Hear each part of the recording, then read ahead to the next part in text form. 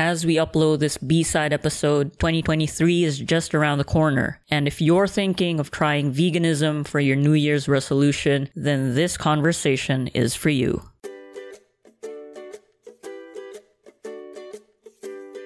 Nancy C., founder of Manila Vegans, explains to Business World reporter Ashley Erica O. Jose that veganism is not a lifestyle. It's not about going on a plant-based diet. Instead, veganism is a movement, and it's grounded in morality and ethics.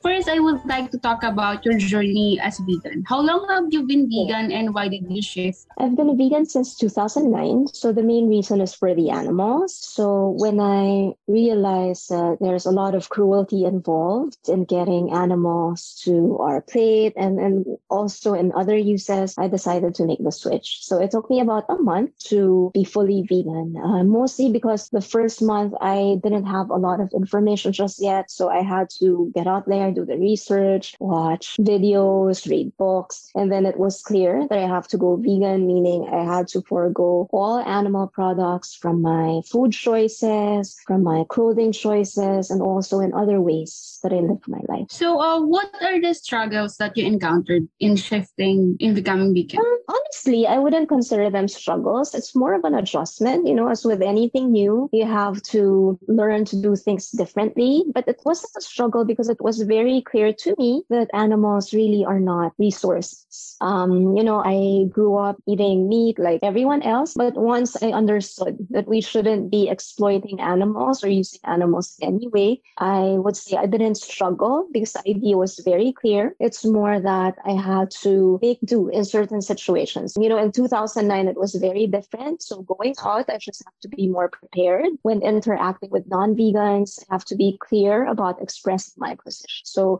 I would consider those adjustments, but not really struggles. For a country that loves its meat products, what are the adjustments that you have to make? So, for example, when eating out and the restaurant is not vegan or they're not aware of what veganism is, it's a small adjustment of that involves asking, let's say, the server to explain that vegan means we don't want any meat or fish or eggs or dairy or, say, patés or oyster sauce in our food. So sometimes, they don't really understand. So we have to explain that these are the things that we consume and then these are the things that we don't consume. So it's more on a practical level in terms of what you're saying, how do we deal with the world and the Philippines in particular being not familiar with veganism. Okay, you also mentioned that in 2009 versus right now, it's different. So many years ago, veganism is unknown, but right now veganism has gained its popularity. So do you think that the Philippines has achieved a community growing? The community is definitely growing. So for example, there was a Veg Fest event. It was a vegan festival for 2 days. And there were, I believe, about 60 merchants that were selling all vegan products. So it has changed a lot. But regarding your question, for a vegan, the goal is animal liberation. It's not about things being convenient for me as a vegan. Our goal as vegans is to end animal use. So we are far from that. And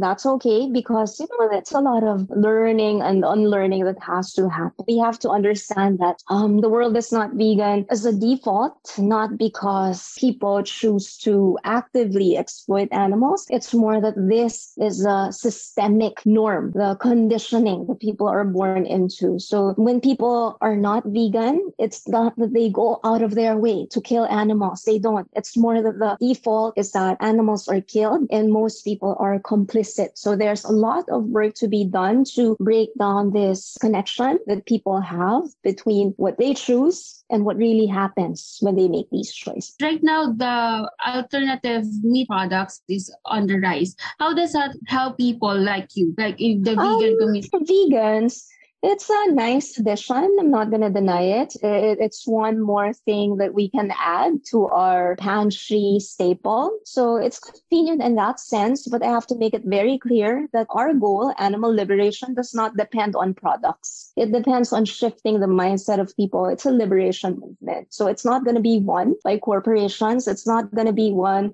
by things being bought by people, but it's going to be won by people starting to understand that it's not okay for one group of people to oppress another group. So what is the call of the vegan community to those that can really make a difference? Our call is to individuals to, number one, be vegan and to be involved in, systemic changes like legislations to be passed so that the barriers to veganism would be broken down. Because corporations offering vegan alternatives, you're right, it's convenient for the individual vegan, but we also have to understand that these corporations are just focused on profits. They're not really, aligned with our values or our agenda. The connection of veganism in the Philippines, like the Philippines is affected by the climate change, and veganism is being connected to sustainability. So what can you say about this? There are many information sources out there like Cowspiracy, Seaspiracy that connect sustainability of our food choices with climate change, and they make very good points. And I would also like to add that on top of it, we cannot really talk about sustainability without morality. What I'm trying to say is when we talk about sustainability, we cannot separate that ethics should still be considered. Because if we only say, sustainability alone can justify anything, then what's to stop us from being eco-fascists? For most non-vegans, they can easily accept that it's not okay to be killing humans for the sake of sustainability. And in the same way, to make excuses, because the reason why I'm bringing this in is because a lot of people try to justify, there's a different way to do animal agriculture so that it can become sustainable. There's another way to imprison animals, to exploit animals, to kill animals to make it quote unquote sustainable. So I argue that you cannot separate sustainability from morality. That's number one. And number two, there are resources out there that clearly show that the consumption of animal product, it takes up a lot more resources. So it doesn't make sense. But the second point is only in support of the first point. Me as an ethical vegan is very clear. Now, for me, we shouldn't even argue about it. But of course, for those who are not vegan or those who haven't made the connection yet, they tend to go the second route. It's like, but we can do sustainable fishing, or we can invent this technology so cows can produce less gases. So for me, it doesn't make sense because we always have to include morality in the equation. Where are we in terms of education? Because the Philippines have most of it to focus on its livestock products, on its poultry. So where are we in terms of education? We still have a long way to go. For example, in Canada, when you look at their dietary guide, it's really plant-based. But if you look at ours, it still promotes meat and dairy and eggs. So from the perspective of, let's say, government mandates, there's a long way to go. From the perspective of, individuals, there's also a long way to go. And we cannot deny that there are many different factors that affect not knowing about these. There are a lot of interests that are pushed by the animal industries that make it difficult for this idea to be dominant. But of course, as a vegan, our community, our fellow activists and advocates, we are getting the message out there, even if it feels like small voice compared to the clutter that's out there. Right now, what are the actions that are being taken by the vegan community? What are the things that you are doing to encourage people to shift to veganism? Well, personally, I manage a Facebook group called Manila Vegans. So there are about 50,000 members in the group. So it's a very casual group wherein people join. They may be curious about veganism. It's a way to know about how to make the change. It's not a formal organization. It's more of a community. Within the group, there are also vegans who, through their own initiative, find ways to get the message out more. So, for example, next year in April, we are going to have Animal Rights March. So those are the main things that have to do with street activism. But outside of that, in our day-to-day lives, we do have a community to support people who want to go vegan.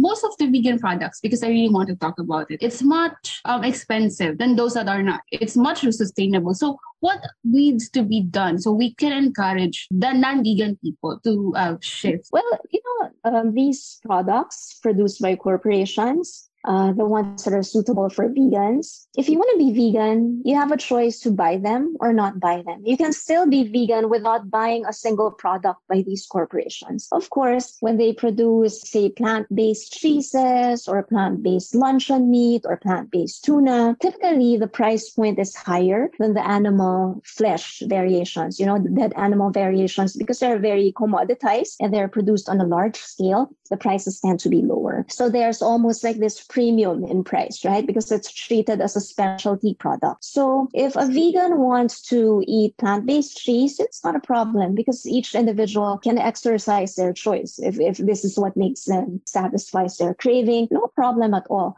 But if someone's saying that, oh, I would be vegan, but I have a budgetary concern, then I would say it's not necessary at all. When I became vegan in 2009, these products did not exist. You can go to the palengke, you can go to a normal grocery, you can buy tokwa, you can buy kangkong, you can buy sitaw, you can make meals out of them without ever having to buy these ready-made plant-based meat alternatives. Okay, beyond the lifestyle, can you share is veganism a privilege? Number one, veganism is not a lifestyle. But I do understand why it's often framed that way, because as a vegan, you do change many things that you do. That's why it's packaged as a lifestyle. If you go to social media, very often that's the way that it's presented. It's like, oh, you're buying different things now. You're buying this alternative meat. You're buying pineapple leather. It's like buying different things. That's why it's considered a lifestyle. But it's actually not a lifestyle. It's more of a social justice movement. So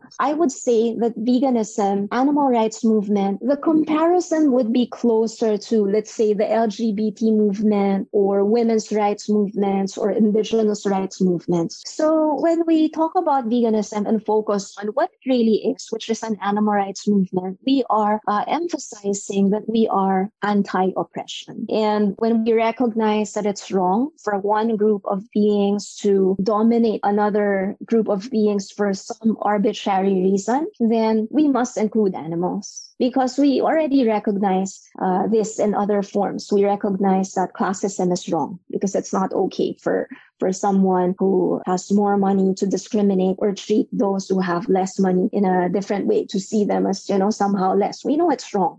We already know that it's wrong for, let's say, one race to treat another race as somehow inferior. We know it's wrong. We also know that straight people should not be discriminating against people who belong to the LGBT community. We already know it's wrong. So adding animal rights into the mix just means that we begin to acknowledge that animals are individuals. They're not property. They're not machines. They are sentient beings. They can feel just like you and me. And so they deserve to be part of this equation of being part of the social justice movement. What's our call to our legislators? There's already an organization worldwide called Plant-Based Treaty. So they are pushing governments to adopt a plant-based approach. So part of the reason why maybe some individuals or groups of individuals may find it difficult to make food choices is because of lack of, it's a combination of food justice and food sovereignty. Let's say we're talking about how farmers are treated here. They don't own their own lands. And even if they grow their crop, they're actually in very dire situations where they don't get to meet their basic needs. So this is a problem. The minimum wage in the Philippines not being able to sustain a person's needs, that is a problem. If someone were, let's say, in the dairy industry now, and they wanted to make the switch, let's say they know, they know this is wrong morally. They know this is not sustainable. They don't have government support to make the switch. So the legislative changes that need to happen, sometimes it's not very directing. It's not saying, oh, you have to go vegan, because we know that our lawmakers are not vegan themselves. So how can they even consider passing bills like that? But it has to come from like a long series of decisions. So being in the animal rights, being in the frame of anti-oppression, we recognize that a lot of these other problems have to be solved first. How farmers are supported, local farmers are supported, how minimum wage hikes are needed. So all of these different problems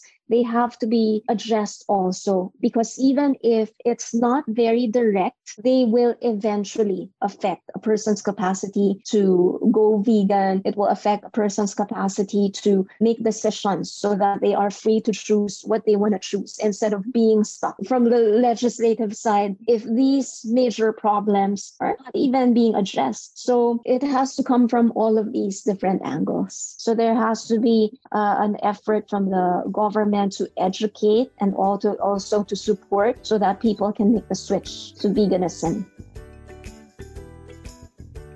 And that concludes another episode of B-Side. Once again, you heard Nancy C., founder of Manila Vegans, talking to Business World reporter Ashley Erica O. Jose. A few takeaways from their conversation. The goal of veganism is animal liberation, says Ms. C., and animals should be treated with respect and dignity. Veganism comes from a rights-based approach. It's tied to justice, to equality. As Ms. C. said, veganism acknowledges that animals are not machines. They're not our property. Instead, animals are sentient beings just like you and me. This B-Side episode was recorded remotely in December 2022. It was produced by Joseph Emmanuel L. Garcia and me, Sam L. Marcelo. Thanks for listening, and may 2023 be kinder to all of us.